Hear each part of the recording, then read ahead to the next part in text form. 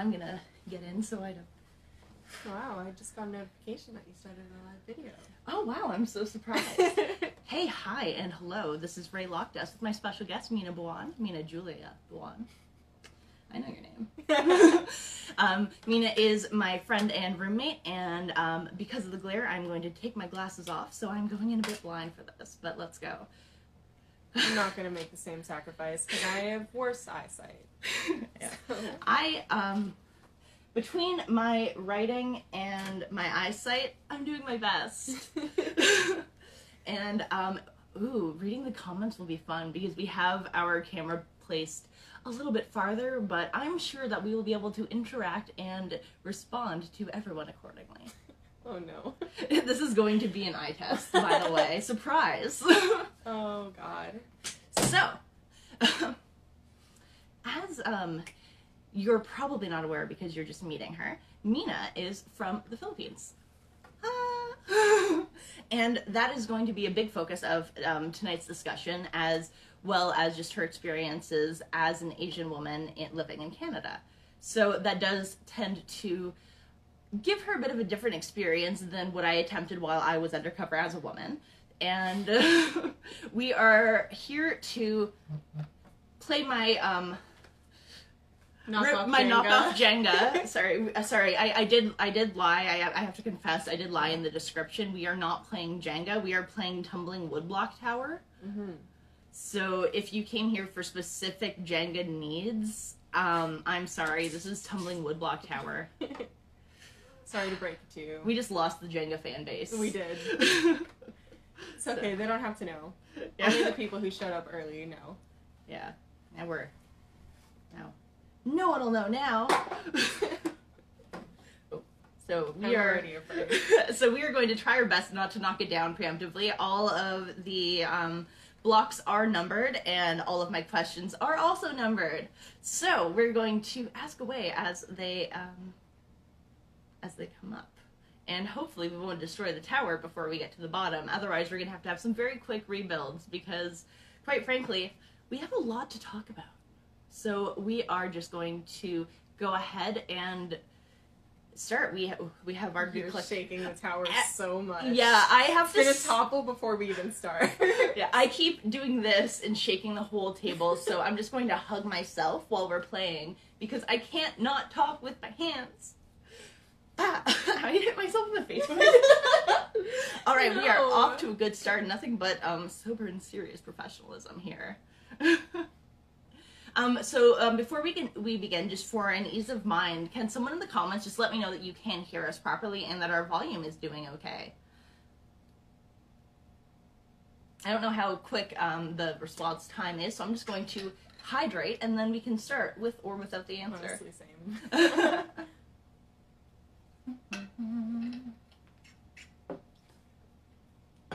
Alright, I see no movement down there, so I'm just assuming that silence means yes. Very good. Thank you so much. Thank you. Thank you. I can't read your name, but I thank you so much. I could...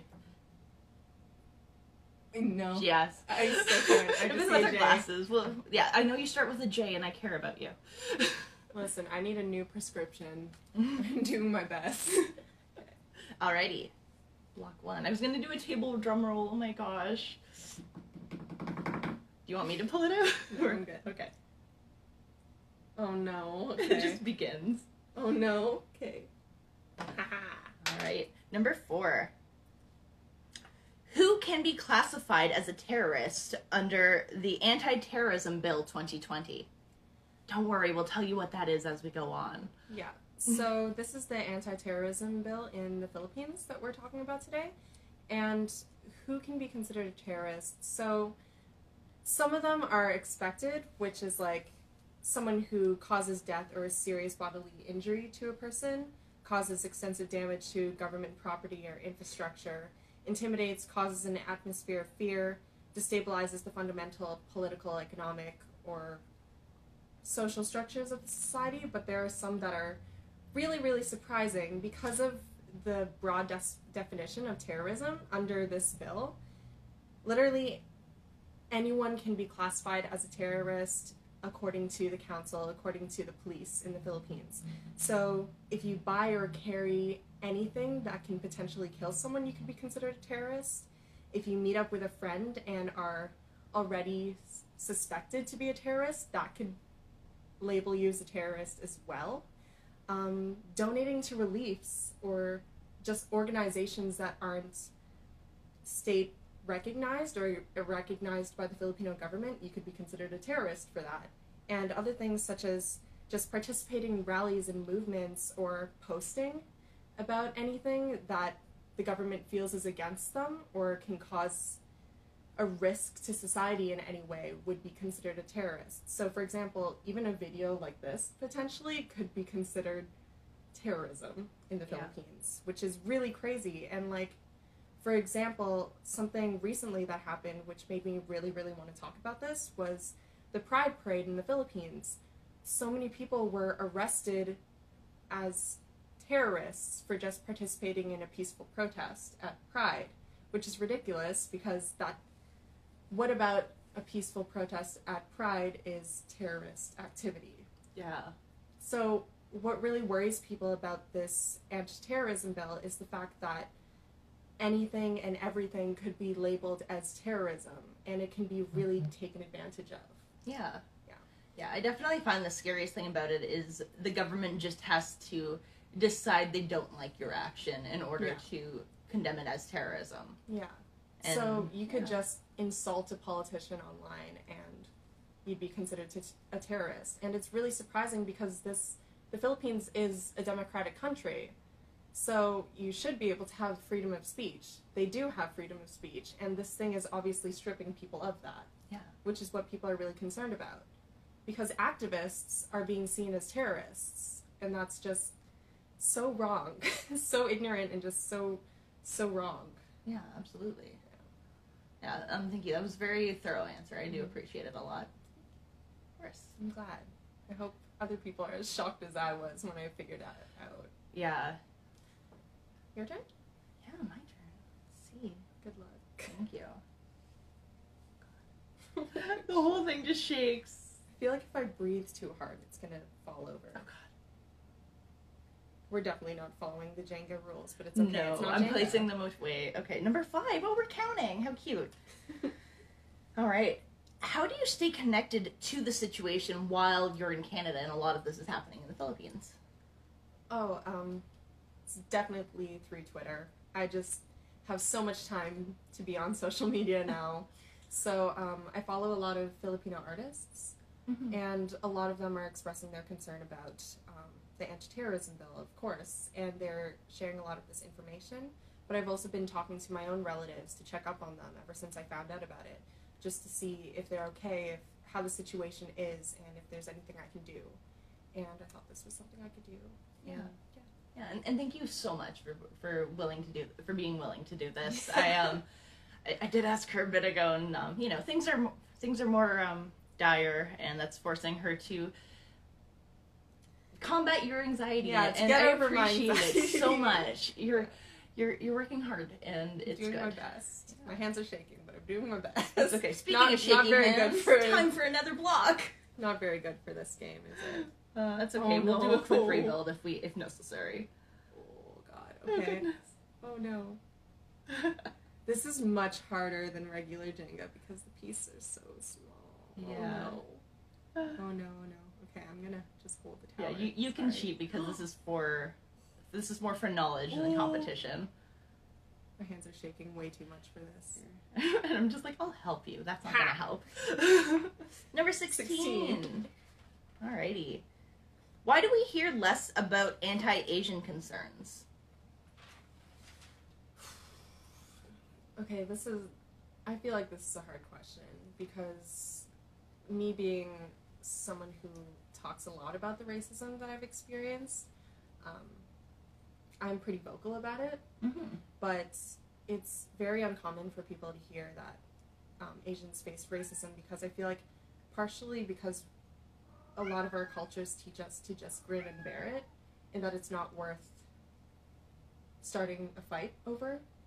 But also, I feel like a lot of people just brush it off as if it's not as bad as racism towards other races and other cultures. Yeah.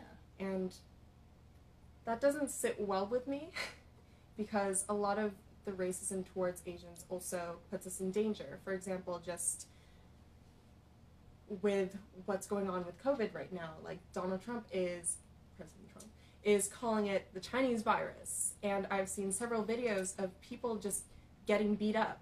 A lot of Asian people, old Asian people, getting beat up on subways, on the bus, over people thinking that they're just spreading the virus and that they're responsible for COVID-19. And it's really frustrating. And it was partially why it was hard for me to build up the courage to talk about these things right now, is because a lot of people have just brushed me off whenever I talk about racism towards Asians or anything like that.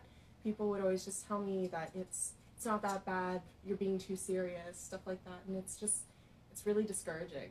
Yeah. Because we definitely face racism. And I don't know, like something that I've experienced personally as an Asian woman in Canada is that a lot of people think that it's okay to just grab me in the street and try to pull me along with them because they think I'm going to be passive and demure, and that as an Asian woman I will just follow them. Yeah. And that's scary. It's very scary, and that's kind of why I don't go anywhere by myself at all at any time during the day. Yeah, and that's not a fair lifestyle for you to be forced to live, especially when it's something that a lot of people aren't even really aware of. No. Like, I see, like, white women being afraid, nervous about men, mostly. Right. And I understand that. Obviously, it's something that I've experienced myself. But from what you and my other friends have also told me, it is a completely different world of objectification that is something, because, like, especially and especially like again, because like I'm a larger person, so I think like it is something that I don't see as much. So for me, to bring it back to our actual question, and this is something that I myself found hard to see because it was something that no one spoke about. And in my experience, in regard to a lot of Asian discrimination, it was almost taught to me as a joke. Yeah. Where that was how it was, where it was just like, oh, Asians are funny. Oh, God. Yeah. And I, like, in my ignorant did you hear that ad-lib? That was an accident. But in my ignorant white roots, I definitely have said things along the lines of, like, I'm pretty sure it's, like, best to be an Asian right now. Like, I feel like what a lot of people do when we're talking about racism towards any kind of race is they do the racism Olympics, where they're just like, oh, but it's not as bad as this. Like, this is worse. It could be much worse. Like, stuff like that. And it's like, yes, it can, but any situation could be much worse. And it doesn't discredit the severity of this situation. It doesn't make any form of racism acceptable. And it's, I don't know, it's a difficult thing for me to talk about. Yeah, but, of course. I just wish people would be more accepting of anyone when they try to show that vulnerability to talk about them having experienced racism. And it's just, if you're ever inclined to say, oh, but it's not this bad, just don't. Like, that person is expressing pain that they felt. They are being vulnerable with you. And it's when people are told, like, things could be worse, that doesn't make anyone feel better. That just makes them feel like they're overreacting. Yeah. And there is another story from my ignorant past. I was once working at a restaurant, and two of my coworkers were black. I'm sure they still are, but that's not, not past tense. Not past tense. Anyway, and I was talking to them, and I was a lot younger than them. They were both in their, like, mid to late 20s, and I was, like, 19. And so I'm just coming off of being a teenager. And these two, like, older black men are telling me how they don't like it when they go into stores and they're followed around. And I'm just there like, well, I experience that and I don't like it either. And they're just like, yeah, but you're experiencing that because you're a teenager. We're experiencing that simply because of how we are. And, like, at the time, I was just so, like, I don't get it. It just went right over your head. Yeah, because I was just like, I don't get it. Like, I'm sure it's just because you look young. Because, like, I just refused to accept that that was something that happened because of race. Yeah. I feel like, at least an issue that I've experienced as an Asian woman in Canada, what I've experienced is that a lot of people just, like you said, objectify me as, like, an object of sexual desire. Like, they would just see me as, like, this small, demure Asian girl who is a dominatrix in bed. And it's like, those people, they don't, it hurts because people don't see me as a person in that. They just see me as someone who, like, they just see me as something that could pleasure them. And it's just, like, that's common for women in general. I get that. But it's like, just a different level. Yeah. It's just completely, it's a different level of objectification for Asian women. Because we're just seen as, like, these small, just, like I said, small, demure, like, women who are just going to be exotic and wonderful in bed. Yeah. And it's like, it's just, I don't think I've encountered anyone I've rarely encountered someone who's had a crush on me, with it not being based off of the fact that I'm Filipino. Like, they were constantly jumping between Filipinos throughout everyone. Like, they would move from one Filipino to the next, to the next, to the next, to the next, to the next. And it was literally just based off of race. Yeah. And people don't see an issue with that. And if I were to ever bring it up, like, when I bring it up, people are just like, oh, well, it's not bad. They think you're attractive. Mm-hmm. And it's just like, no. No. They just see me for my race. They don't see me as a person. Yeah, they're sexualizing your race, not you. Yeah. And sexualizing you as a whole is already not that yeah, cool. It's already not good. Yeah, that went on to a huge tangent. Oh my god, I almost did a drum roll again. That's so bad. I'm just going to do my air bongos, I guess. Oh, that's so cheating. Okay. I got number 5 again. Whatever. Let's see, our second repeat. So this is a continuation of number 5, which was staying connected while away. So the continuation is, how can Canadians find trustworthy information? Ooh, that's a hard one. I would say look into the news sources that you're using. For example, look into the political alignments of the news networks. Hopefully they're as unbiased as a news network can be, but it's very difficult for a news network to be unbiased. But I would look into the sources that you're getting and also just get different perspectives. Yeah. Like, don't just look for things that you feel agree with you, because then you'll never be challenged. You'll never think that things can be another way. You'll never grow or learn more if you just look for someone to agree with your opinion. And I don't know, just avoid Fox News. Yeah. Like, don't follow that one. Yeah, I would just look into news sources. Also, like, for me, I was asking my own family members, like, who are actually experiencing what's going on in the Philippines. I was asking, like, what exactly is happening there, what is it like living there, and, like, I used that information on top of just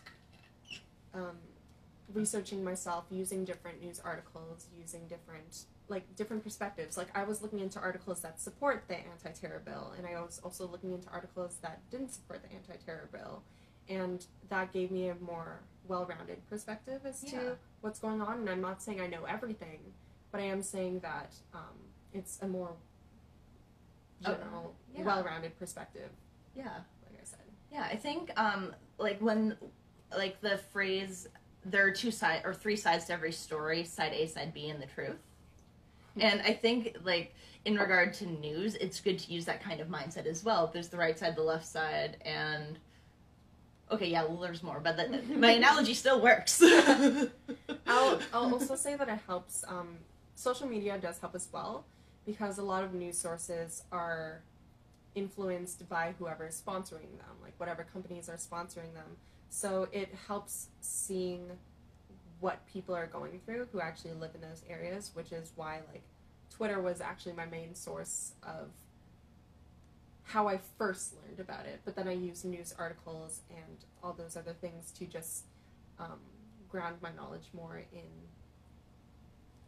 proper articles, rather than just people being angry tweets and stuff like that. Mm-hmm. But hearing what people are genuinely experiencing also helps having a better understanding as to what's going on, especially if you're far away from the action. Mm-hmm. All right, thank you so much. Your turn for a block. Okay, well, I'm going to do the same thing you did. Three. Alrighty. I'm afraid of this tower. I'm genuinely afraid. All right. The big question. Are you ready? What is the Anti-Terrorism Bill 2020? Okay. What are we talking about? Okay. So the Anti-Terrorism Bill of 2020, otherwise known as the Anti-Terror Bill, we probably were saying that. The Anti-Terrorism Bill 2020 is a bill that was recently passed in the Philippines. I think it was June 9th it was passed, and it's intended to amend the Human Security Act of 2007. And what it's doing is it's imposing stronger measures on terrorism. So the Filipino government is trying to tackle terrorism by having a more general definition of terrorism. But like we talked about before, that leads to a lot of danger. It leads to a lot of possible unjust arrests and stuff like that, because this broad definition of terrorism is allowing anyone in power to just define what they believe to be a terrorist act and to arrest anyone they believe to be a terrorist. And it's very dangerous, because anyone who's arrested as someone who's under the suspicion of being a terrorist, they could potentially receive the penalty of 12 years to life in prison, and a lot of people can spend upward to 24 days in prison without bail and without a case. And this is just because they're suspected to be a terrorist. Yeah. They're forced to stay in jail for 24 days, and they're not able to do anything about it. They're not even able to ask the police why they're there. The police doesn't even have to have a warrant to do this, which is extremely dangerous, and it's a very, very much a human rights concern. Absolutely. And I feel like I have more to say, but I guess well, when we repeat, I'll probably remember. Yeah, we'll circle back. Yeah. Oh no. That's a gutsy one right in the middle. Number 3! Okay, it hasn't been that long. I don't know if I'll remember. Should I put it Hold on. Oh, I don't know if I remember what I was going to talk about. Alright, Next? Yeah, we'll just... I will allow it. That is another 3. How do I put it back? How do I put it back? Here, just pull. Just go for it. Nope, it's back inside. Alright. Me having kids. Put it back in. No, you can. No, I'm trying to take things. No. Okay, Yay. 13. When I saw that 3, I was just like, ah. These 3s are haunting us. Alrighty. I've always heard mixed things. Tell me about how the LGBT community is treated in the Philippines. Ooh.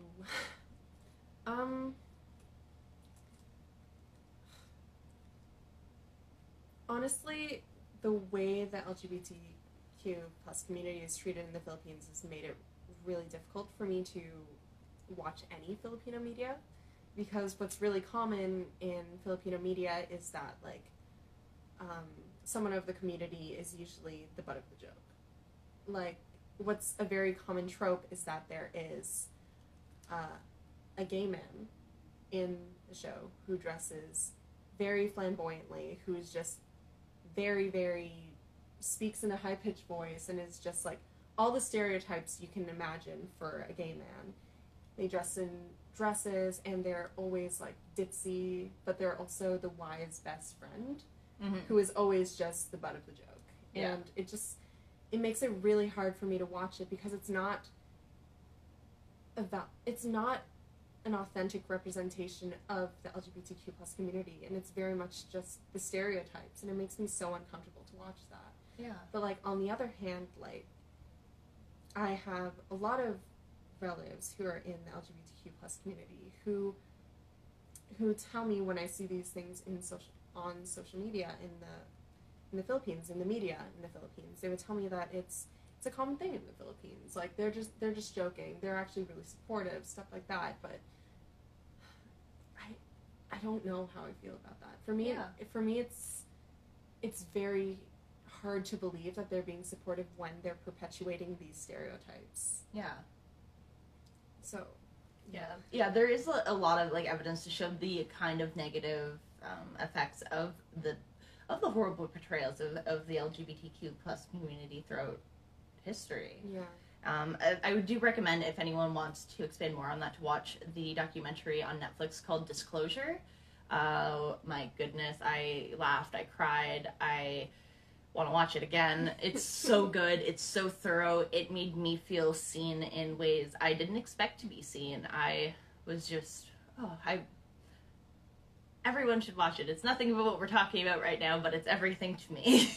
Well, it's good representation for the LGBTQ plus community. Yeah. Yeah. It's good representation about bad representation, and I think that's why I loved it so much. Yeah. Yeah. Oh God, I'm always afraid. No, I'm not going for that 3 again. That was easy. Number 7. Just toss it 7. Yeah. Alrighty. What happens if you're declared a terrorist? We did already touch on the jail time, but what other repercussions could occur? Well, the thing is, under this bill... Oh, right, this is what I was going to talk about. Okay, so under the anti-terrorism bill, no one is safe from state surveillance. Mm-hmm. So if, by any chance, for some reason, you were labeled as a terrorist or a potential terrorist in the Philippines, everything about you can be monitored. You can be watched, your tweets can be watched, your messages can be watched, all of those things. Just a pure invasion of privacy, and that's another thing that can happen. And it's just, from what I know, that's, besides the 12 years to life in prison and just being jailed for 24 days without bail or without a case, those are already pretty severe punishments. Yeah, absolutely. Just from potentially being an activist that the government just didn't properly look into, or just labeled as a terrorist because you were supporting something that they didn't support. Like, again, for the Pride Parade, I think it was 22 people were arrested. One was a minor. 22 people were arrested just because they were peacefully protesting at the Pride Parade. So it's very obvious that people in power in the Philippines are letting their own vendettas get in the way of proper justice. Yeah. It's just really frustrating. Yeah, absolutely. Because if this was something going on in Canada, I definitely wouldn't want to be silent about it, and I don't think anyone would want to be silent about it, because it's stripping people of their freedom of speech, and it's stripping them of their own privacy. Yeah, and it's putting them in a position where they can't even speak out against the issue of not being able to speak out. Right. And they can't even help people. So if, for example, like I said before, if you're donating to relief funds that aren't supported by the government, so that could potentially be any groups that support the LGBTQ plus community, you could be considered a terrorist, and you're just trying to help people. It makes no sense. It's just clearly not a safe law to pass. But not okay. That's a different topic. Yeah. Is it my turn? We might even cover it. You actually went twice in a row. Oops. That's okay. Number 12. Too excited. Yeah, I just let it happen. Obviously. That's okay. Have you ever had someone in a position of power discriminate or not take you seriously? Oh, man. Tell me about the first instance that comes to your head, and, yeah. Okay. So in grade 10, I had this French teacher who was the most racist man I've ever met. What he did was he rearranged the classroom to put all the Asians in one corner, and he never even bothered to ever learn our names. Like, he would be passing out tests, and the first time he passed out tests, he handed them all out wrong to all of us in that corner. And after that, he would just, there was a moment when he would just drop the tests on my desk and force me to hand them out. And I'm not talking about the rest of the class's tests. It was just for the Asians in the corner. He would leave us for last and drop all the tests on our desk and just expect me to hand them out. And it was so frustrating because one day during the school year, there was this guy who came back from visiting China, and he was being extremely racist. He was imitating what he believed to be a Chinese accent, and people were asking if they ate dogs there, what they ate there, and he was very vocal about the fact that he saw people eating dog, and the teacher was just laughing, and I stood up, and I was just like, "You're being really racist." And I told this guy to shut up, and my teacher was just laughing and saying that I was being too serious. And it's just like that's another instance of where we're just brushed off as if it's nothing. And like that perspective is extremely harmful. Absolutely. And it's extremely demeaning as well, because I don't know, like, just the fact that this teacher didn't even bother to learn our names and just put us all in a corner. Yeah, it's so not insulting. even like, not that any kind of like racism is excusable, but that one isn't the kind of like, you can't, like, when I say it's not excusable, I mean like you can't even make a workaround excuse. Like, it's blatant. Yeah. Oh my god. Bad teacher. If any of my friends end up watching this, I hope you know who I'm talking about. Mr. DePaula. There he is. You know what? Fuck you, Mr. DePaulo. I'm going twice in a row because I like this game. Oh no. Number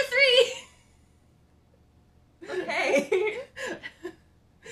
we can skip it if you're out of juice for number 3. What was number 3? Number 3. What is the Anti-Terrorism Bill 2020? I think we have new viewers. Should I talk about it again? Yeah, we have had a few people pop in, so even if you want to give the Coles notes.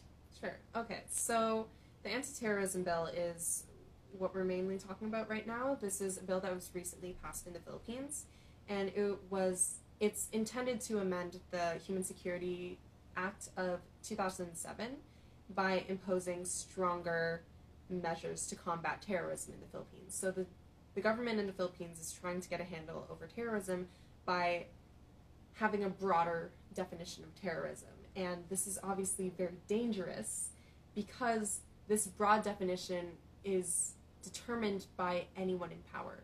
So anyone in power can just decide that what you're doing constitutes as a terrorist act, and you can be arrested. You can be labeled as a terrorist, whether that's you actually causing death and serious bodily harm to any person, or it's you meeting up with a friend who they already suspect to be a terrorist, or it's you posting or sharing forms of activism, or it's you protesting in the Pride Parade, properly abiding by social distancing rules and wearing masks. They were arrested because they were seen as a serious risk to public safety. All right, thank you for that. Again, that definition again. Mm-hmm. I think Gets it's gonna better go for every the top ones because I'm afraid. 17. Okay. 17. All right. How does Western culture impact your self-views? Do you find you struggle with internalized racism? Do you mean racism towards others or racism towards myself? Any kind of struggle that you're comfortable talking about. How does Western culture impact your self-views? I feel like the thing is, when I visited the Philippines, every time I'd visit the Philippines, something I'd notice is every time I wanted to buy body wash, there was always whitening in it. There was always some kind of skin lightening product in it. And I think that's the Philippines is very influenced by the West. It's very influenced by what is beautiful in the West. So sometimes during the summer, whenever I would get really tan, like when I was visiting the Philippines, I was really tan, and I was looking for a new foundation. And the lady handed me this ivory foundation. I'm not ivory. And I just accepted it because I was like, oh, this will lighten my skin faster. And it's such a horrible perspective. And I'm always conscious about if I'm too tan in the summer, then I'll buy a lighter foundation, which isn't okay. But it's like, there are instances where I think, like, when I'm really pale, like now, because I'm not going outside.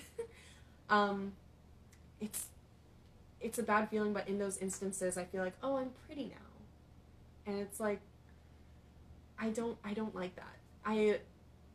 On a good day, I love my tan skin. I love my melanin. I love the fact that if I have the worst dark circles, they usually disappear. Mm-hmm. But, yeah, I think that perspective, just what is seen as beautiful in the West has made me racist towards myself. Yeah. Like, towards my curly hair, it's been only recently that I've accepted it. I think it was 2 years ago that I started actually embracing my curls, because I always thought straight hair was nicer. I always thought straight hair is what made you beautiful. And I was, like, saving up for rebonding, and it's like a 14-year-old kid trying to save up $300, $600 to straighten my hair for 6 months. It's just, yeah, I don't know. And I don't know if this is one of your questions, but sometimes, normally I'm upset that my parents never taught me how to speak in Tagalog, and but the reason why they didn't teach me Tagalog and they only spoke to me in English is because they never wanted me to have an accent. And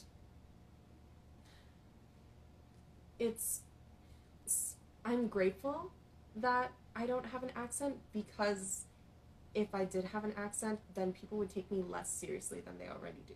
Mm-hmm. And it's just so frustrating, because, like, I want to embrace my culture. What upsets me so much is the fact that my parents prioritized me not having an accent, me being accepted in Canada over me being able to speak to my relatives. And I completely understand why they did that. But now I have a cousin in the Philippines that I can't even speak to, because I can't speak Tagalog, and she's not comfortable speaking in English. Mm-hmm. And while I'm grateful that it's made my life in Canada easier, that shouldn't have been a consideration. My parents shouldn't have had to choose between me being able to speak to my relatives than me being accepted in the country that we moved to. And I guess, like, that's where I struggle with a little bit of internalized racism, because sometimes I'm grateful that I don't have an accent like some other Filipinos, and other times I'm just, that's such a horrible view, because they have an accent because they embrace their culture, and, like, they speak Tagalog. They were just raised in the Philippines longer than I was in some cases, and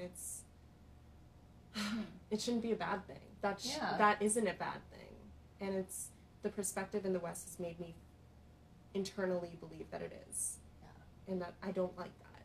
I don't like that at all. Mm-hmm. Yeah, I'm making that thing shake so much. I think that was both of us. We're both just nodding so hard. Like, this is such a good point, which it is. Yeah. So, I might knock it that we're doing that. It would take us so long to set up. Oh my god. Okay. All right. So this one is number 7. It's one that we've touched on already. What happens if you are declared a terrorist? Do you have more that you want to expand on with that, or do you want to just continue? I don't know if there's more I can expand on it. But, Yeah, I think we did go through a lot of like the main points of what can happen. Yeah, I will just briefly say it again for anyone who just joined. Mm-hmm. But if you're labeled as a terrorist in the Philippines, no one is safe from state surveillance. So everything you do would be monitored. Everything you do would be watched. And if you're arrested, you could be jailed for 24 days without bail, without a case, and without a warrant from the police. And you might not even know why you're in jail. They wouldn't even tell you why you're in jail. And you can also be arrested and experience and have a sentence of 12 years to life for being a terrorist. And again, you could be labeled as a terrorist if you're just an activist, if you're just someone donating to a donation fund. And it's just, you could be in prison for the rest of your life for something like that. And that's so absurd. Yeah. Yeah. Which is why we're talking about it. Exactly. 12. Number 12. It's another one we've already done. But if you have another story, I would love one. Have you ever had someone in a position of power discriminate or not take you seriously? I know the last one was the one that you had like plugged and ready. Yeah, it was. And I even had a question specifically for that one. Yeah. So damn it. yeah, so you're gonna have to reach deep into your mind, Alice. These are obviously things that I try to not think of. Yeah, So they're very difficult to go through. I only imagine. Can I say person of power is like literally any man who's tried to grab me in the street? Absolutely. Okay. So one time I was in Square One and I was just speed walking to the terminal from like the entrance of the movie theater where the movie theater used to be, and I was speed walking through Square One or to Square One through Square One to get to the terminal, and this man had the audacity to grab my wrist and pull me back and be like, "Hey, what's the rush? What are you doing? Come meet my cousin." And it's like, I don't know, I feel like this could have just been something for me as a woman, but like, this is just such a common thing that I hear me and my Asian friends going through about just being grabbed and pulled in public, no one stopping to help me. And it's such a common thing that people or men just think that they can just take advantage of a small Asian woman because of the stereotype that we'll just be passive and we'll agree and we'll just follow them wherever they want us to go or anything like that. And it was so scary for me, but I felt like I had to be nice to this person. So I stood there, had the conversation with this guy while trying to pull my wrist away, trying to get home. And like I was telling this guy, like, he was like, "Where are you going?" And I was like, I'm going home. I was trying to keep every single sentence short. Yeah. And he tried to pull me to meet his cousin, and he would just not leave me alone. And I remember in this moment, I was even wearing both my headphones in. So this guy, it was just the sheer audacity of him to make me stop listening to my music. But there have just been several instances where I've been grabbed or followed, and it could just be because I'm a woman, but it's also a very common experience that I hear from just all my Asian friends. Yeah. Well, I'm sorry that is such a common thing for you, and I do appreciate you sharing it with us. Just don't do it. Yeah. Or help someone if you see that happening. Don't let it happen, because it is a very scary and traumatizing experience, because that is something I've never forgotten, and I can't go out on my own anymore because of it. Yeah. Is it my turn? It's your turn. 11. Alrighty. Okay. Yes. Have you ever felt targeted or in danger due to your race? I mean, all the time I'm in downtown Toronto. Again, like, there's so many instances where I'm being followed, and even in my high school, I was being followed by people, and oh man, in middle, should I talk about the guy in middle school, stalker guy in middle school? Let's hear about your stalker. Yeah. Okay. This actually happened quite a few times by these two Filipino guys who saw me as this nice Filipino girl that they wanted to spend the rest of their life with. For this guy,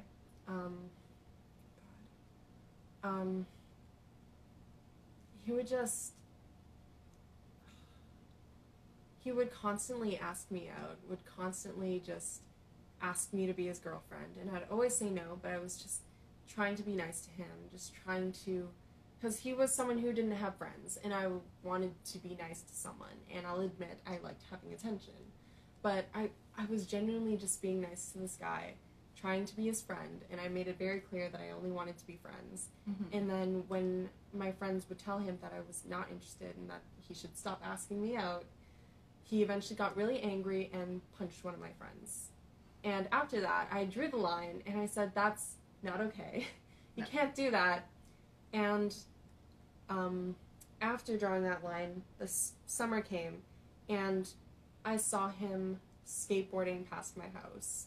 He, like, stopped in front of where my house was and, like, looked inside the windows and stuff like that.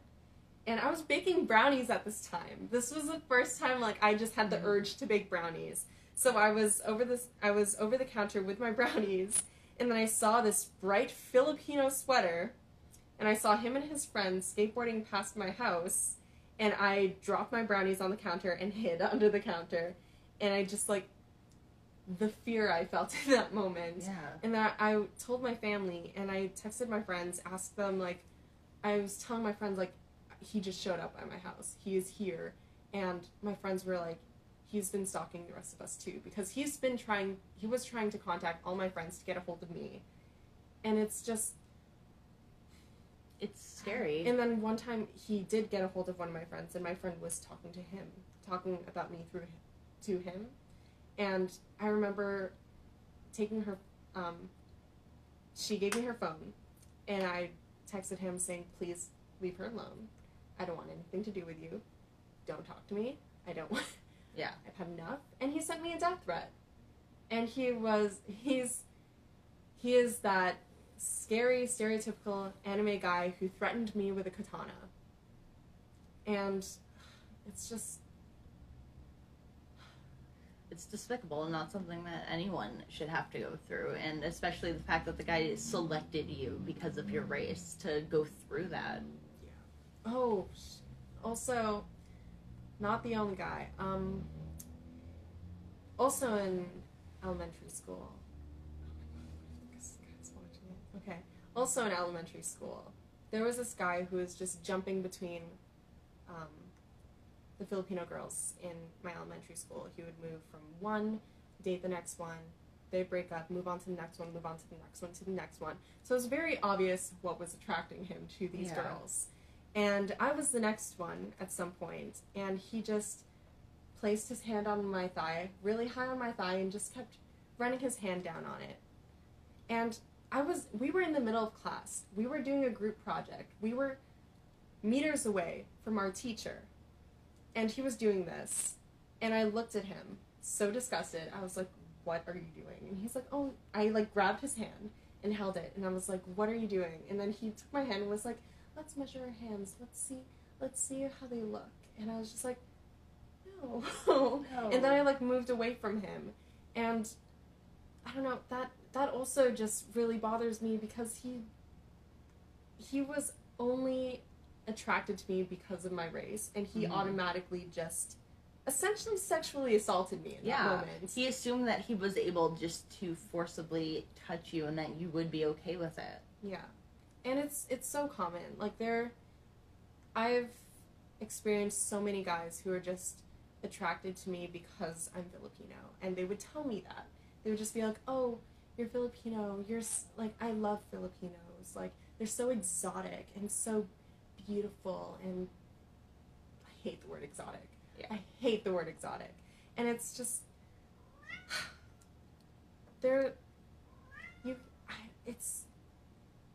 I don't think you can say you're attracted to a specific race, because so many people, there's so many things that differentiate people, even if they're of the same race. Like, I have Filipino friends who have different eye shape, who have different hair type, who have different skin tone, like different everything. And this guy was still flirting with them just because they're Filipino and stuff like that. And it's just so wrong. And I constantly feel not safe when I go outside by myself, because there's never a time when I'm not grabbed or catcalled or just things like that, or followed. And it's just, it's not even just because I'm Asian. It's like, just as a woman, like, that shit happens, and like, I shouldn't have to avoid going to the mall to buy new paper because I'm afraid I have to go alone. Yeah, it's not fair to put you in that kind of dangerous scenario just for existing. Yeah. And like, the amount of times that people have just pulled up on the curb next to me while I'm walking, or I'm waiting at a bus stop, like, what can you do? Like, that's such a scary thing, because it's so easy for them to just grab you and just throw you into the back of their car. Yeah. And it's like, I don't like going outside by myself. Yeah, I'm sorry that you can't. Yeah. But you can grab a new block. I can give you that. 18. My lucky number. Okay, so this is the question that may have also, I'm going to say, postponed this video for a bit. Yeah. So I feel like you peeked when I was I saying did. that. So how dare you? Well, go! Read it before I answer. Is it appropriate to be discussing this in the wake of the Black Lives Matter movement? If anyone watching this has already watched your video talking about Black Lives Matter with Saren, I already asked, I was the person who asked Saren the disembodied voice manifests. She has blue hair. Surprise. I was the disembodied voice that asked Saren if they felt that it would be appropriate for me to talk about the issues going on in the Philippines, talk about, like, the Asian experience going on. And they told me that these are all issues that are going on right now. These are things that need to be handled right now. And as long as I'm not trying to dissuade the conversation, as long as I'm not trying to push aside Black Lives Matter for me to talk about this, it's a valid thing to bring up. Because, again, this is the anti-terrorism bill. It is going to become law July 9th. And so it's very, very important that we speak up, that we voice our concerns, that we talk about how serious this is as a human rights concern, and just express to the Filipino government, send emails, make donations, just spread the word about how this is going on. It's important for us to do that now, because it is about to become law. It is about to become legal for them to, I don't know, mark something like this as terrorism. Like, just talking about a human rights concern can be marked as terrorism in the Philippines, and that's a serious thing to tackle right now. Yeah, absolutely. And lives are at stake. Yeah, and may I offer? Yeah. Okay, so this was something, like, I pushed for Mina to come on a lot for, or like, even as soon as, well, basically, as soon as she told me that this was the thing, I was just like, you have to come on my show and talk about this, because, well, I can't. And, well, like, I can, but it's more meaningful and has a lot more weight coming from you. And I am so grateful that I was able to get you to come on here, and that you are reaching out and expanding from your comfort zone to talk about this, because, honestly, the time is now. And I want to read out the comments that are coming in because I got distracted by them and lost my train of thought anyway. So, human rights are important worldwide. The Black Lives Matter movement is illuminating other human rights situations, which is absolutely true. It is not just solely the issue in America. It is saying enough is enough for all of these issues. Yeah. It's saying, you know what? It's saying all lives matter, but in the way we want it to. Oh, no. Too far? Did I go too far? I went too far. But it's just that is just I'm sorry. I'm so sorry for that. But it's just the purpose of the Black Lives Matter movement is to push the importance of lives are being lost due to the brutality of the government forces. That is a simple way to say it. And you know what? That description fits the bill all over the world. And I think that the time is now to stop it, no matter what we call the movement. Yeah, I'll definitely say that the voices and the passion behind the Black Lives Matter movement have definitely just influenced me, just wanting to voice my concerns about other things going on in the Philippines, because I'm seeing these people being so passionate, expressing their concerns, and also change is happening. Absolutely. Because they're being so vocal, they're being so supportive of this movement, they're just spreading it, they're voicing their concerns. Change is happening. Mm-hmm. And I saw this as hope for change happening for Asians as well, and just people in the Philippines, especially during a time like this, because I have fell into the dark hole of thinking that the people in the government are corrupt. They're the ones in power. It's very hard for us to get them out of power and to get them to do things that are helpful to actually help the people rather than just themselves. I fell into that hole, and I believe that for a bit, I believed that nothing could change. But then when I saw Black Lives Matter, I saw their protests, and I saw how many people genuinely cared about race equality. Yeah. I was like, maybe it would be safe for me to talk about this. Maybe change can happen if I talk about this. Because we're all trying to fight for human rights. We're all trying to fight for equality. And it's just everyone deserves to feel safe. Yeah. That's the goal, right? Yeah. I don't remember whose turn it is, so I'm gonna go. Me either. Go ahead. Why do you go for the hard ones? I like to live dangerously. Oh my god. Number 2. Have we done number 2? I don't think so. Ooh. Oh. How old were you the first time you were sexualized? Oh god. It's grade 1. 5 or 6? Yeah. Gross. There was this one guy who would push me into the snow and just dry hump me. Oh, wow. And whenever I'd bring it up to teachers, whenever my friends would bring it up to teachers, because it was happening to them too, we would just be brushed off oh, boys will be boys. And it's it took me so long before I was able to accept that as a form of sexual assault. Yeah. Boys will be boys is supposed to be boys will be filled with high energy and be goofy. They'll roll around in the mud. Yeah, boys aren't supposed to sexually harass people. Yeah. Hot take.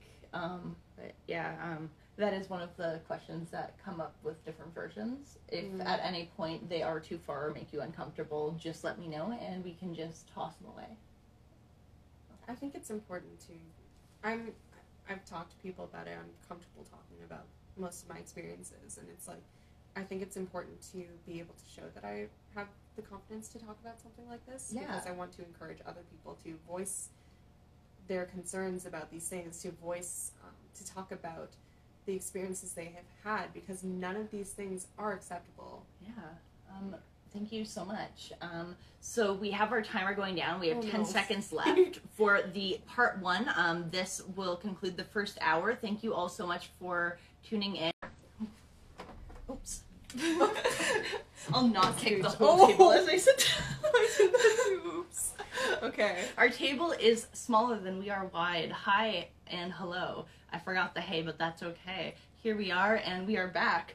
We shrank down our Jenga tower a little bit because, well, we were running out of the easy ones, and we want to get through the questions. That's more important. I think I made it harder because I made it really tight, so it's going to shake all of it. Oh, gosh! Uh-huh. This is going to be... Yeah. Okay, so I hope you are ready for the more intense version of Super Block Tower, Tumbling Wood Block Tower. I forgot what it was called, and I had to look at the box I threw. Anyway, my Auntie Di's watching. Hello! Alright, and Jordan's back, so we can jump right back into the game because, well, we have quite a few questions and lessons. They're lessons. Yeah. Yeah, I was right. Anyway, we have quite a lot of questions to still get through, and as you can see, we're just gonna start because why do we have to reintroduce ourselves again? 2. Number 2. Okay, again. I talked about this already. Yeah. So number 2 was literally the last number that we also had. So this is going to be a very actually that kind of fits. Anyway, how old were you the first time you were sexualized by an older person? An older person. An adult. Oh, while no. you were not an adult. The thing is, my passive perception is like negative 15. Like, yeah, knowingly. So, I've not been very good at being able to tell when older people have been sexualizing me. Mm-hmm. I will say the earliest one I can remember is probably early high school, maybe grade 9, when, it was like grade 10 when I was grabbed. When I was grabbed by that person. And then, like, he found out I was... Oh, no, not early high school. I was, like... Yeah, never mind, it was early high school. Early high school, when I was grabbed by this person. And the only reason he left was because I told him that I was not in university. That's gross. Yeah. Like, literally, sometimes being underage saves you. Yeah. Ugh. Mm-hmm. Yeah.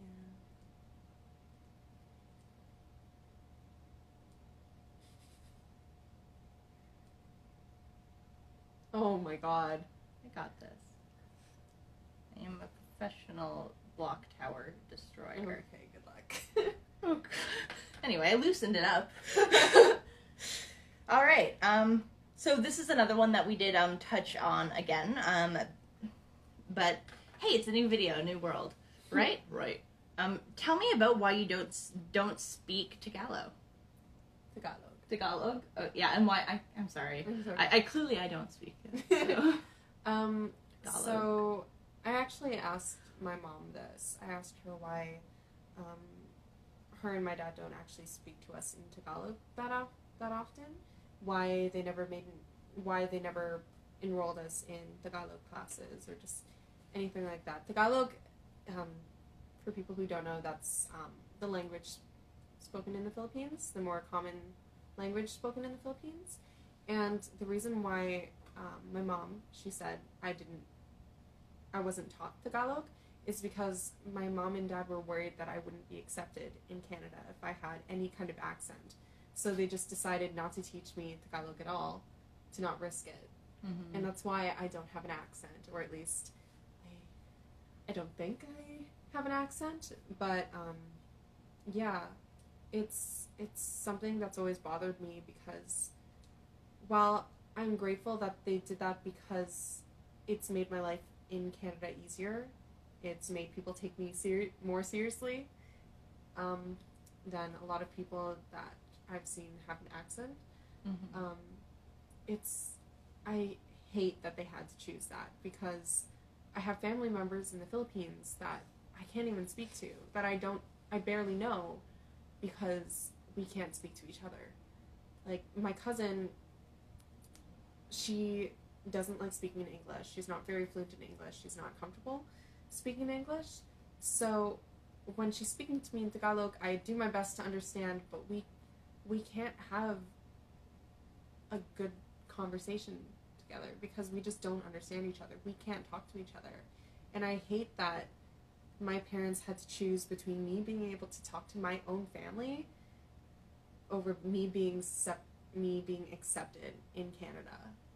And it's just, it's something that no one should ever have to choose. No. Boop. Boop. 5. Number 5. Okay. Why can't we just follow the general media in regard to staying connected with the global situations? By general media, you mean like news platforms? CBC. Yeah. I will say for the majority of news platforms, they are biased towards what their sponsors want to hear. They're biased towards what their television program wants them to say. That's not necessarily all news programs, but they are, quite a few of them are limited by what they can say because of the political standing of some of their higher-ups. And which is why I encourage people to just look into other news sources. Like, you can watch those news sources, but look for other opinions, look for things that challenge you, look for first-hand accounts from people who are actually living those experiences, find out what's actually going on there. Like, you can't just rely on one media source because all news is biased. That's just how it is. All news is biased. Like, anything produced by humans is going to be biased. And, like, that's why you need to be able to look at things and gain a more well-rounded perspective by looking into other news sources, looking into other opinions, and just looking at things in all the different ways that you can to understand the whole situation. Yeah. Awesome. Thank you. No problem. I set this one up earlier for me. One. Yeah. Number 14. Have we done 14 yet? I hope not. No. All right. New one. A new one. I'm not gonna let you keep. Okay, whatever. This is actually like the one question that you gave me. How has the generalization that all Asians look the same impacted you? I expanded on it. I know, and you gave up the good story for it. You already... No, there's so many stories. Oh, that's really? the problem. I kind of assumed, which is the worst thing. I'll briefly talk about that story. So, I had a teacher in high school that put all the Asians in one corner and made me hand out the tests for the Asians, only the tests belonging to the Asians in that class. He made me hand out those tests because he refused to learn any of our names because we apparently all looked the same. Yeah. And I didn't talk about this in the last video, but when I brought that up to another Asian in my school who wasn't in that class, she was like, oh, you shouldn't be so upset because, like, we do kind of look alike. And it's like, or it's not that big of a deal because some people can't tell the difference. And it's just like, you can't tell the difference between people who have different glasses, who aren't wearing glasses, who have different skin tone, have different hair type, and, like, are different height. Like, you're just not trying at that point. Yeah. It's just blatant racism, and it's just horrible. Mm-hmm. And also, in high school, I was a really big fan of K-pop, and the amount of times that I would hear people just saying, oh, but all those K-pop boys, they all look the same. Like, they're all like mirror images of each other. People don't realize... someone in my class made this joke with, he was my friend at this point. He made this joke he posted an Instagram story literally talking about how all these K-pop boys look the same, like, why are you so attracted to them? They all look the same. And I remember commenting on that video saying how extremely racist it is and how demeaning it is to other Asians to read this and see people joking about or seriously believing that we all look the same, and that belief that all Asian people look the same is so common in the West. Mm-hmm. Like, it makes it lowers my self-esteem so much because I don't feel unique. I don't feel special because people in the West just don't even try to tell the difference between us. Mm-hmm. And like there are very distinct characteristics that they're just not making an effort to look for. Yeah, I've seen examples of people like you said with your teacher, where they will look at someone and only view them as Asian people instead of even someone with darker skin. Mm-hmm. And it can be so disgusting the way that some people just generalize, and as you said, they just don't want to put in the effort. Yeah. It's so dehumanizing. Yeah, it takes away your value. Yeah, because we are human. Why can't you try to learn our names? Why can't you try to tell the difference between us? Because this teacher, he knew every other classmate, like every other one of my classmates by heart. He knew all their names. He talked to them in the hallways, stuff like that.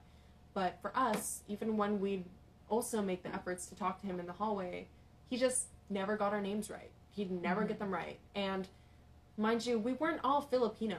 There was Chinese. I had Chinese friends in that corner. It was Japanese. I had a Japanese classmate in that corner, and there was me. We're all very different, and it's just so dehumanizing. Yeah, and regardless of like whether or not you're different, like there were girls at my school, like, okay, not only did I go to a uniformed school, but there were girls who would wear their, like we called them the orange girls, because we were bad. It wasn't a race thing, like, they were literally, like, white, they were white blonde girls that made themselves orange, and we called them the orange girls. And everyone knew them by name, even though they all looked the same. And I just bring them up as an example of, like, 4 people who have the same skin tone, the same hair color, same skin, like same hair texture, everything. And no one questioned if whether or not they were the same person or said that they all looked the same. Yeah. They always said they dressed the same, though. It's weird how that language changes when it's a race thing. And that was my point with that. It's just, it's just a very painful thing to have to deal with. Yeah. And it's something that, like, again, I only have my projected experiences to go off of, and I don't like it. Yeah. It's especially, like, in high school when you're going through a time of, a lot of us just experience issues with their own self-image. It's like, when you're trying to look pretty, when you're buying all these skin products to stand out and stuff like this, you're just trying to look nice. When people are just blatantly saying that you look exactly like every other person from the same continent as you, it's so painful. Yeah, it would be very easy to get the mindset of, like, why do I bother trying? Yeah. And that is not something you want to impart onto a teenager. Yeah. Like, you don't want to impart that onto anyone, but while you're still trying to find yourself, you don't want to give up the sense of looking. Exactly. Like, it's not even that your effort isn't, it's not even that your effort is bad. It's they're not even trying to look at you. Your turn? Or is it my turn? I don't know. I'll go. I see one that looks easy, so I'll take it. You're touching yourself. I'm cheating. I've been cheating this whole time. Yeah. I'm like, I make the rules. What was that? It was number 8. I was going to tell you after. Oh, can someone in Canada, do anything in regard to the anti-terrorism bill? Yes. Well, you graciously had me on this show to talk about it. But for other people watching, what you could do is, there are petitions going around. There are emails that you can send to the Filipino government to explain to them that you don't support this anti-terrorism bill. You can send those emails. You can donate to organizations to support frontline workers for COVID-19 in the Philippines. There are a lot of things. We'll probably post them in the description of this video. There are a lot of things you can do, and while it's if you're in the Philippines, you can contact your representatives and see who voted for this bill and try to convince them not to. Try to convince them that it's wrong to vote for this bill. But as someone in Canada, just spreading this knowledge, letting people know. Hopefully it'll reach people in the Philippines, but you can also just email the Filipino government yourself. We'll add that to the description of this video. Yeah. And yeah, just promoting it, using your platform like Ray is doing. Use your platform to spread the news about this, because not many people know about it. No. I didn't know about it until I followed Filipino artists who were sharing this. Mm-hmm. And I didn't know about it till I had a Filipino roommate who told me about it. Yeah. Boop, I'm going for the easy ones. Number one! Alright. The world sucks. What needs to change in the world? I have 4 categories. Let's start with reactions to COVID, because you just talked on it a little bit with the frontline workers. Right. First of all, don't listen to President Trump and call it the Chinese virus, because that's just asking for racism to sprout. And for COVID, please wear masks. Please do it. Even though measures are lightening up, even though malls are opening up and it's not mandatory to wear masks, it is just safer for you and the people around you to wear a mask. Toronto actually passed a thing starting July 7th. It'll be mandatory to wear masks indoors. Yeah. So, which it should have been. Yeah, it should have been anyway. Should have been everywhere anyways. Yeah, but I thought that was just a really good step and worth mentioning. Yeah. Not everything sucks all the time, even though it still kind of sucks. Yeah, but continue, please. Yeah, I will say, if there are people out there who believe that masks limit the amount of oxygen that enters your body, there have been several people who tested different types of masks, N95s, KN95s, like all those kinds of masks. There have been people who have tested them out with an oxygen sensor on their finger, and they have showed that the amount of oxygen intake that they had did not change by the masks. And even, especially if you are a person with a respiratory illness, if you are immunocompromised and you have to go outside, you need to wear a mask. You are the person who needs to be wearing a mask. Everyone needs to be wearing a mask, but especially you. Yeah, and it's just if you have, say you have asthma and wearing a mask puts you into risk of an attack. Maybe ask your amazing aunt to pick up your groceries for you or something. Yeah.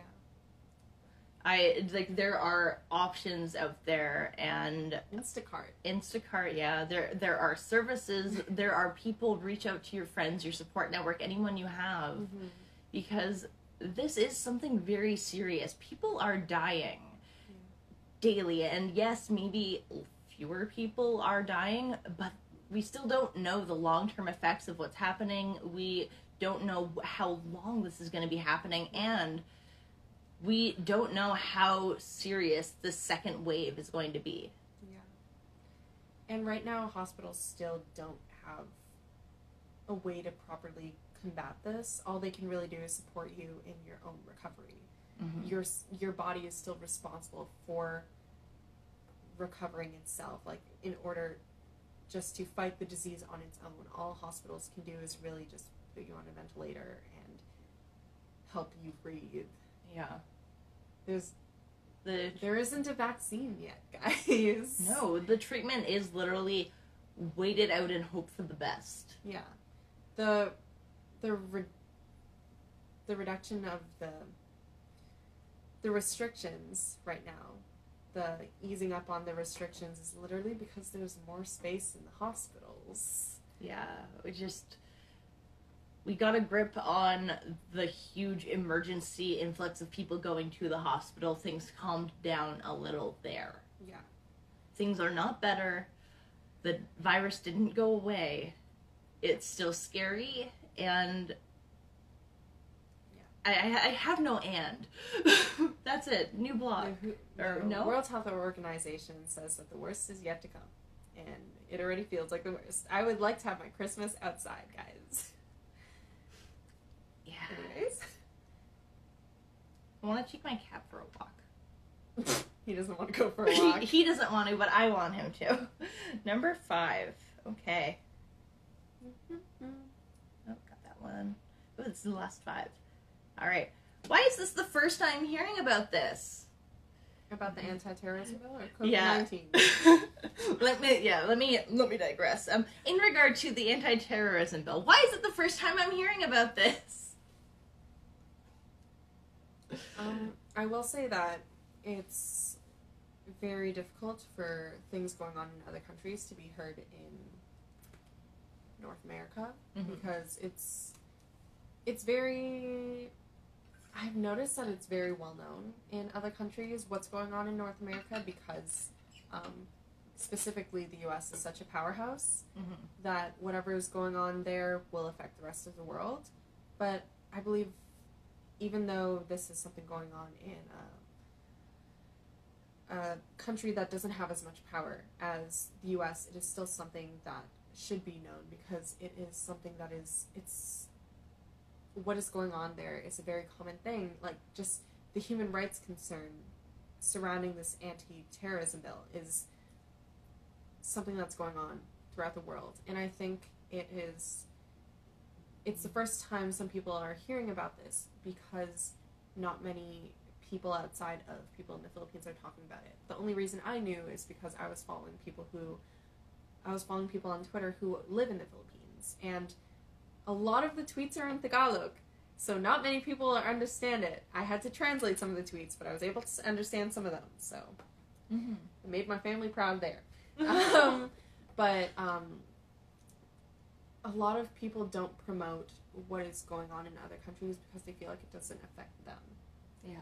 And I believe that is a very ignorant perspective, because when mindsets like this, that the government can determine what is terrorism, any form of activism can be considered terrorism, that is a dangerous mindset that should be stopped anywhere it is starting, because it'll sprout and it'll grow and it'll go to other countries, and it'll one day specifically affect you or anyone close to you if it spreads. Yeah. And that is why I feel like it is an important thing to talk about, to stop it in its tracks. And also, even if something doesn't affect you, doesn't mean it doesn't affect other people. Yeah. And maybe look out for your fellow human beings, especially when people are in situations where they can't speak up for themselves. Exactly. Like, say, an anti-terrorism bill that's going to affect their freedom of speech is being passed in their country, so they can't make videos talking about it, so you do it because you're in Canada and you can. Yeah. just a random example just off the top of my head. Yeah. I don't know how you came up with that. But, I'm just brilliant. But yeah, Ray's completely right. As people in other countries, you have the privilege of being in a safe place to talk about it, being able to freely talk about it, especially in North America where we have freedom of speech. You have the freedom to talk about these things, and they should matter to you, because other human beings should matter to you. Yeah. And July 9th, people in the Philippines are not able to talk about this without possibly being labeled as a terrorist. Yeah. And it makes it even more important for other people in other countries to spread the word and to talk about how this human rights concern. Absolutely. 19. We 19. didn't do 19. No. Let's see. Okay, so this one... I'm not looking. This one can be more general about any issue you want, or about what we're talking about, or in general. This is your comfort one. Anyway, I'm going to stop describing how to respond to the question. How can I do good without exhausting myself? Please, I need help. I feel like at a time like this, where the world's going to shit, I feel like everyone is allowed to sometimes turn off from social media. because it is a lot. A lot is going on, and no one should feel responsible to constantly just take in all of that information, take in all the negativity, because all that will do is just beat you down and make you feel hopeless, make you feel like nothing can change, like you can do nothing. And that won't be productive in the long run. You won't feel like you can do anything in the long run. So I think it's very important for people to know that it is okay to take breaks from social media. You shouldn't feel guilty just because you're missing a few stories, you're missing a few things going on in the news. Like, you can't know everything. Yeah. And it's great that you're trying to know everything. It's great that you're trying to stay up to date, but you need to put your mental health first as well. Yeah, absolutely. Knowing your own limits stops you from exceeding them before you... let's try that sentence again. Sorry. When you exceed your limits and push yourself to a point where you can't continue the battle that you should have rested from, then there's really no one who's able to continue. Yeah. Everyone who is willing to fight and learn and work towards our better world, we need you. And if you need to rest, that's absolutely okay. Do the resting that you need, and just know that the fight will still be there after. Yeah. And we're here for you. We're here to help each other and lift each other up through this. Yeah. This isn't a competition of who's doing more, who's saying the most, who's being the most educated. This is a time where we need to really work together and to have the mindset of, or to allow yourself to get stuck into the mindset of feeling that you're not doing enough, or that you're selfish for taking care of yourself. That's something that we need to really avoid getting to. And it's something that I've struggled with myself, which is, that's why that question ended up there. And it definitely applies to more than just the situation right now about people taking time off from social media. In any situation where you feel like your mental health is compromised because you're trying to take care of other people, you shouldn't be putting yourself through that. You can only give people what you have, and if you are not okay, you can't make other people okay. Like, you need to take care of yourself, because when other people need you, they can get your help. Yeah. But the thing is, you need to help yourself. You are your own best friend. No one can treat you better than you treat yourself, and it's just, you're not selfish for putting your own well-being before others. Yeah. Some of the best advice that I've heard in therapy is to treat yourself like your own best friend. And when you have trouble giving yourself the kind of care that you need, imagining that it's your friend coming to you with the things that you're saying to yourself. Be your own best friend, and when the plane's going down, put your own mask on first. Next block. Did your therapist say that, or was that me telling you that? The best friend thing? Yeah. I had a therapist that because he was Christian, I totally read off as a shitty therapist. Because I was like, oh, this is good. Like, it was basically like I made the appointment, I went in, and I realized it was like a Christian service. And it was like when I was first starting to question my sexuality, and I didn't want to like turn to this random Christian white man and be like, I think I might like girls, but I'm in a boyfriend. I'm inside him. Hello. Oh, God. Oh my God. What a bad way to enter a therapy session. Hello. Whatever I was talking about. Anyway, so I generalized the therapist, and I didn't expect to get any use from him, because I was going in being like, I might be a gay, and you're quite the opposite of a gay. And he was just like, oh, actually, I'm a Christian gay. And he ended up being like this amazing therapist who helped me talk through my emotions and told me to treat myself like my own best friend. And that was something that helped. Like, he also helped me on the idea of like practicing gratitude. And it was, it's very good advice. Treat Absolutely. yourself like your own best friend. It was life-changing, game-changing. 11. Okay, so this is another repeat. Wow. So again, you are allowed to skip these. Or if you have more stories, hooray. Oh no. Okay.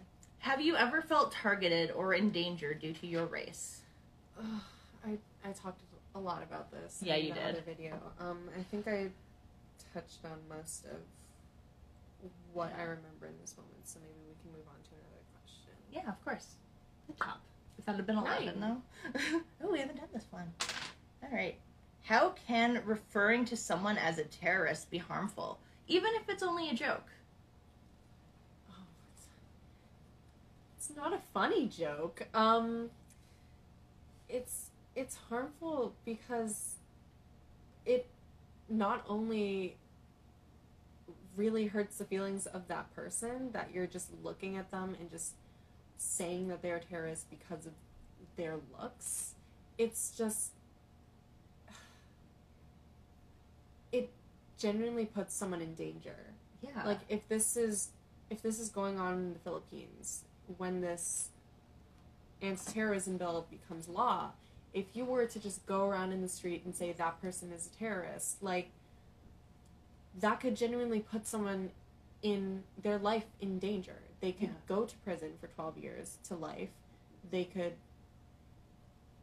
be arrested for no reason, and it's just because you decided to make a joke. Yeah. And it's extremely harmful to people's self-esteem as well, because that's such a horrible thing to say about anyone. Mm-hmm. And I don't know. It's not funny. It's Yeah. not a joke. You can't say something like that. Would you mind if I expand on it? Yeah. Okay, so what does a terrorist look like? A therapist. My speech impediment is horrible right now. Anyway, okay. A therapist.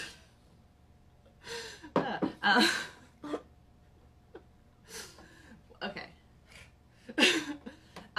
When you generalize and say that someone looks like a terrorist, you are also generalizing the idea of what a terrorist is. Yeah. A terrorist is someone who is putting innocent lives in danger for the push of their own political motive. Am I right in saying that definition? Okay, yeah. So it's like in saying that, say, people or men with dark skin and bushy beards look like terrorists in reference or response to, say, the 9/11. That is harmful to all dark-skinned people with beards. Yeah. I have heard this said continuously about people of all backgrounds who just have dark skin and have beards. I am continuously infuriated by the fact that I have to explain that a terrorist can be anyone. Yeah. Terrorists can come from anywhere because the act of terrorism is more a political motivation. And to generalize and stereotype what they look like, not only, like, to generalize and stereotype what a terrorist looks like can put innocent people in danger for being accused of terrorism, as Mina said, or it can also cause, say, white terrorism to be overlooked. Yeah. And that is a huge, huge issue that I think we could dedicate a whole other video to. Let's be real. Let's new block. Pin in that one. Yeah. If anyone does want to talk about that in a video, I would absolutely love to have you contact them. Please do. I'm open. My DMs are open. Please don't be weird after saying that. Number one. All right. What needs to change in the world? Ooh, this one. Oh God, if we go into climate change, we'll save that one for last. Let's talk about the police. This is another one we can that can be like 10 million different videos because there's so much to say about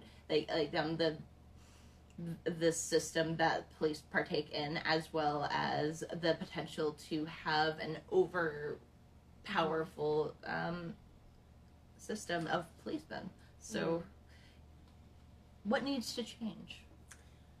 I will say that I stand completely behind the movement that believes that the police force should be defunded, because I do believe that they put too much money into the police force when that money can be allocated into other services and to support people who are actually trained in some of the things that the police are responsible for handling that they're not properly trained for. For example, wellness checks. A lot of police are not trained to handle things like this. Like anyone dealing with mental health issues, police are not properly trained to deal with these things. Yet they are receiving a substantial amount of money and they are tasked with the job of handling these wellness checks, even when they are not people trained to be able to handle these things. Like, they are already trained in so many other things that they are good for, that they should be paid for. And I believe, like, we need the police for things like that. But for things that they are not properly trained to handle, this money can go towards, like, social services. They can go to counselors who can visit houses that can properly handle people who are in distress, who are having a mental health crisis. Like, the money can go towards these people because they are already trained. And if you don't want the police to lose funding, then the police should be trained in these things. Because if they're handling these things, they should be trained in properly dealing with them. Yeah. That's where I stand. Yeah, absolutely. And, like, in regard to the City of Toronto's movement to actually start, instead of defunding their police, they put more money into them by deciding to put body cams on all of their officers, which I understand the theory, but when you look at cases in the States, like, say, the footage caught by body cams of what happened with Elijah, well, I don't have a lot of faith in that system working. Yeah. So, your move, Toronto. I did email some. I'm not in Toronto. I am in Oakville, so I just emailed all of them instead of mine. And that was my workaround. So maybe I wasn't listened to. I don't know. Yeah. a lot of misunderstanding towards the movement of defunding the police. A lot of people misunderstand that to believe that people want the police force to be completely gotten rid of, and that's not what we want. What we want is for either the police to be properly trained in the services that they are being told to provide, even though they're not. You would not want a paramedic working on you if they were not trained in what you needed help with. Yeah. Like, you do not want a paramedic giving you a filling. They're not trained in it. And that is what is going on for police. They are not trained in these things. And if you don't want them to lose funding, then they should be trained in these things. Yeah. But right now there are professionals that are trained in it, that went to school for these things. So money can go towards those services. Yeah. Yeah, we're not asking too much. We're just asking for the right people to handle the right tasks. Yeah. Because I do believe that the police are useful in certain situations. Like, if someone breaks into your house, I would probably call the police. I would love if the police would be helpful in those situations as yeah, well. I'd love if they were helpful in those. But like, for situations like that, like, I do believe that they're useful for those things, and I don't want the police force gone, but they get an obscene amount of money that could go to other social services. Yeah. That's my stance on that one. Yeah, absolutely. I think that's a very good stance to have. Obviously, I agree with it. And I think that is a good place to leave that question, because I think we only have like 15 minutes left. Oh my god. Okay. I am just, 6. Number 6, okay. So this one is, July 9th is the signing. What can we do? This is referring to the anti-terrorism bill. So July 9th is when the anti-terrorism bill is officially made to be law in the Philippines. And what you can do as people in Canada, as people in other countries besides the Philippines, is you can email government officials in the Philippines. We'll have a link to the emails in the description of this video. There are also petitions you can sign, and there are also places that you can donate to help frontline workers in the Philippines fight COVID-19, because that's also very important in the Philippines. But there are also other places that you can donate just to help people fighting this anti-terrorism bill.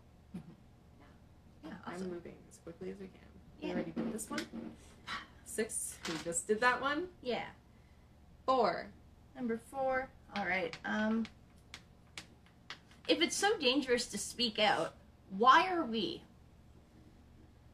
Because it's important.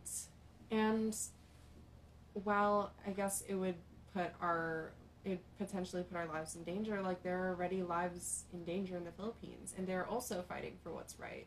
Mm-hmm. So if I can, in Canada, be safe, if I can be potentially more safe than the people in the Philippines fighting against this anti-terrorism bill, then I will use my privilege and speak out about it. Yeah. And that's something that a lot of people don't do. They don't use their privilege to help people who aren't as privileged. Yeah. And I think that's it's not a great thing to do. If you care about other humans, you should do what you can to help them. Yeah, like, this may sound a bit like self-horn-tooty, but, like, I don't have the biggest platform. I have, like just under 600 followers, and I've been dedicating what was originally a time slot for my comedy show to just talk about issues that have, let's say, caught my attention.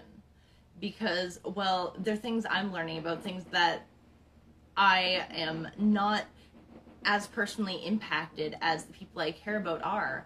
And it's something that I want to not only learn about, but I want to give the platform for others to learn about and others to be able to talk about it. Because for me, this is something that's important. And I almost didn't do this because I didn't think I had a big enough platform, that I didn't think it was worth anything.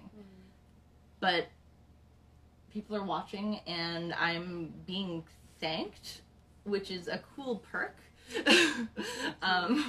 You're welcome.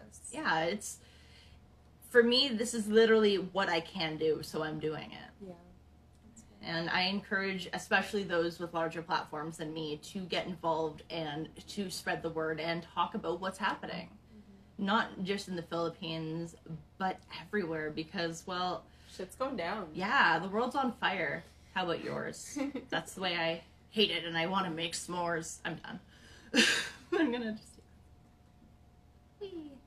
Number 4. We did that one just now. No, I have more. Oh. Why don't people just rise up and protest? I mean, we did kind of already touch on. People are. Yeah. For the anti-terrorism bill, they're being arrested. For Black Lives Matter, people are being killed.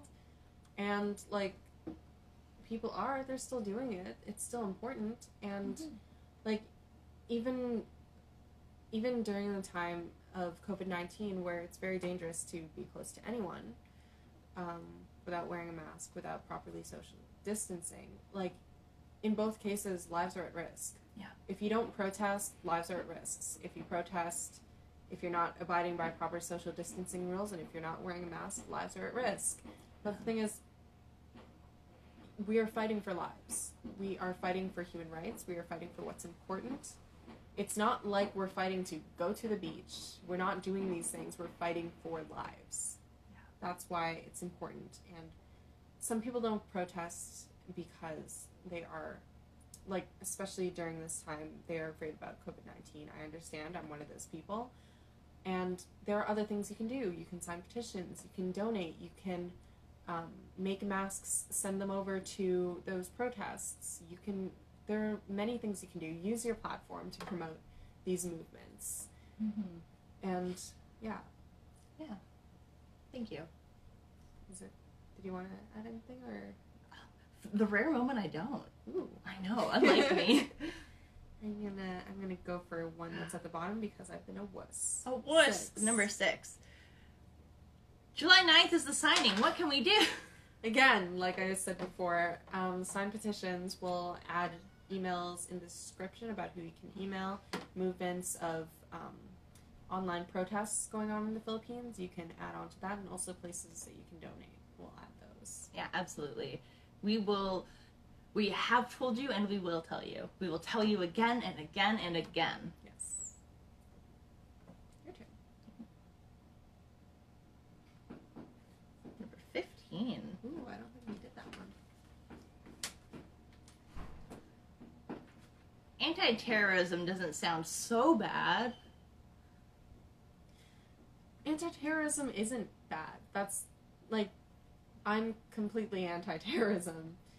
But the problem with the anti-terrorism bill is that the definition is so general that anything that people in power classify as terrorism can be considered terrorism. And technically under the bill, activists and strikes are protected, but they're protected under the assumption that they are not causing a serious risk to public safety. But the word risk is determined by the Terrorism Council in the Philippines and also by police officers. And because of that vague definition, because of that, people are taking advantage. Even when the bill isn't law yet, why I really wanted to talk about this was because people were being arrested at the Pride Parade in the Philippines because of this bill, and they were being touted as terrorists. And it was a peaceful protest in the Philippines, but police officers decided it would be a great idea to break into people's cars and to drive them in their own cars to the precinct.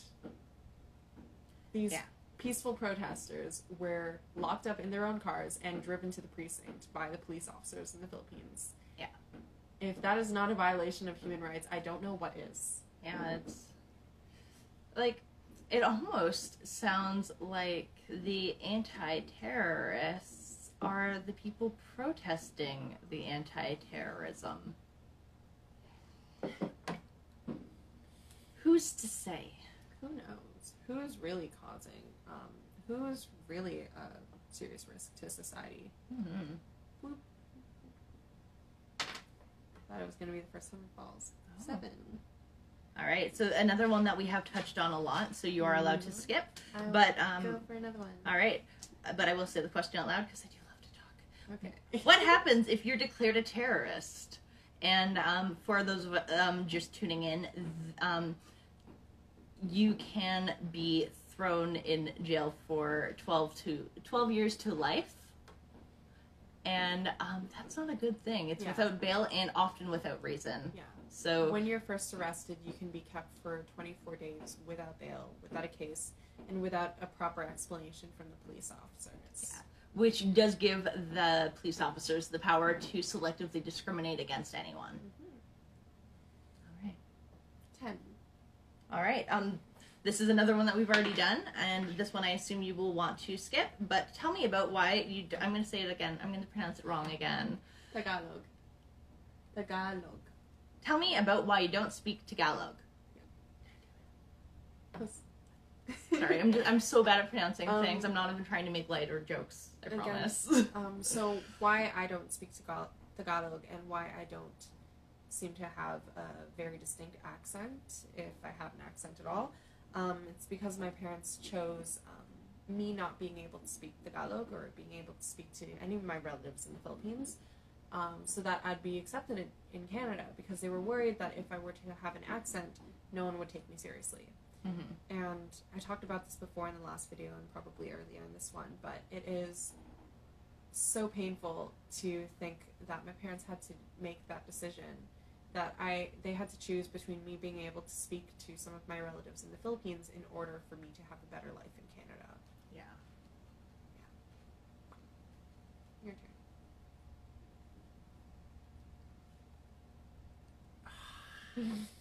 All right. Oops. All right.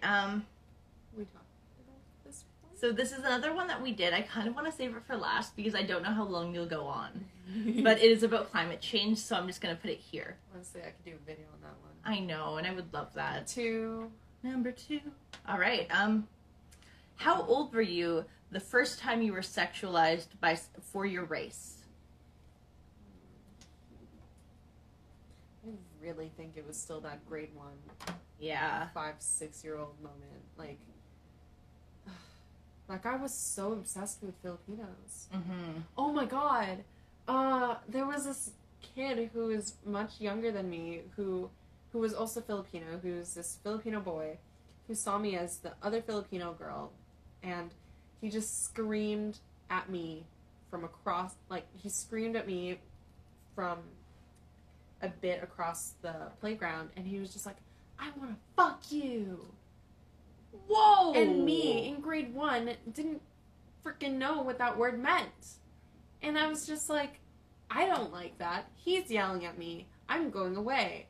And, like, I didn't like this boy at all. Like, especially after that moment. And I was so young, I didn't even know what that meant, but I knew it was bad. Yeah. And it was just... Yeah, you have those times where as a kid you know. Yeah. Bad. 10. You got this one? Alright, so that, we'll skip. 9. Alright, so that is another one that we did do again. So that one that one went on really long. It's the question, how can referring to someone as a terrorist be harmful, even if only as a joke? We are running low on time, so we won't rebuttal that one. But we did have some really good answers about it. So Can we just go off of whichever ones we didn't do? yeah, we are running low, so let's see what we have not touched on yet. That's a good idea. Thank you. I do have A check anyway. Number 9 again. Number 8. I broke it. Yeah, we... 20. We got a Did 20. we get 14? Yeah, okay. I just didn't check it off. Okay. 20. Number 20. All right. Why can't the petition help? Or why is it thought to be not as helpful? From my knowledge, from what I've heard from Filipino artists that I follow, is that the Filipino government kind of doesn't take petitions seriously, or they don't take it as seriously as they would emails to representatives and stuff like that. So while we are going to share petitions that you can sign in the description, it would be more likely that emailing would help much more. Yeah, it's not that, I'm not trying to brush off the petition if that is, it's just, a lot of the time petitions are seen as something that is easy for people to do, so they're not taken as seriously, because sometimes people will just mindlessly sign them. But I think that just the emails have more weight. All right.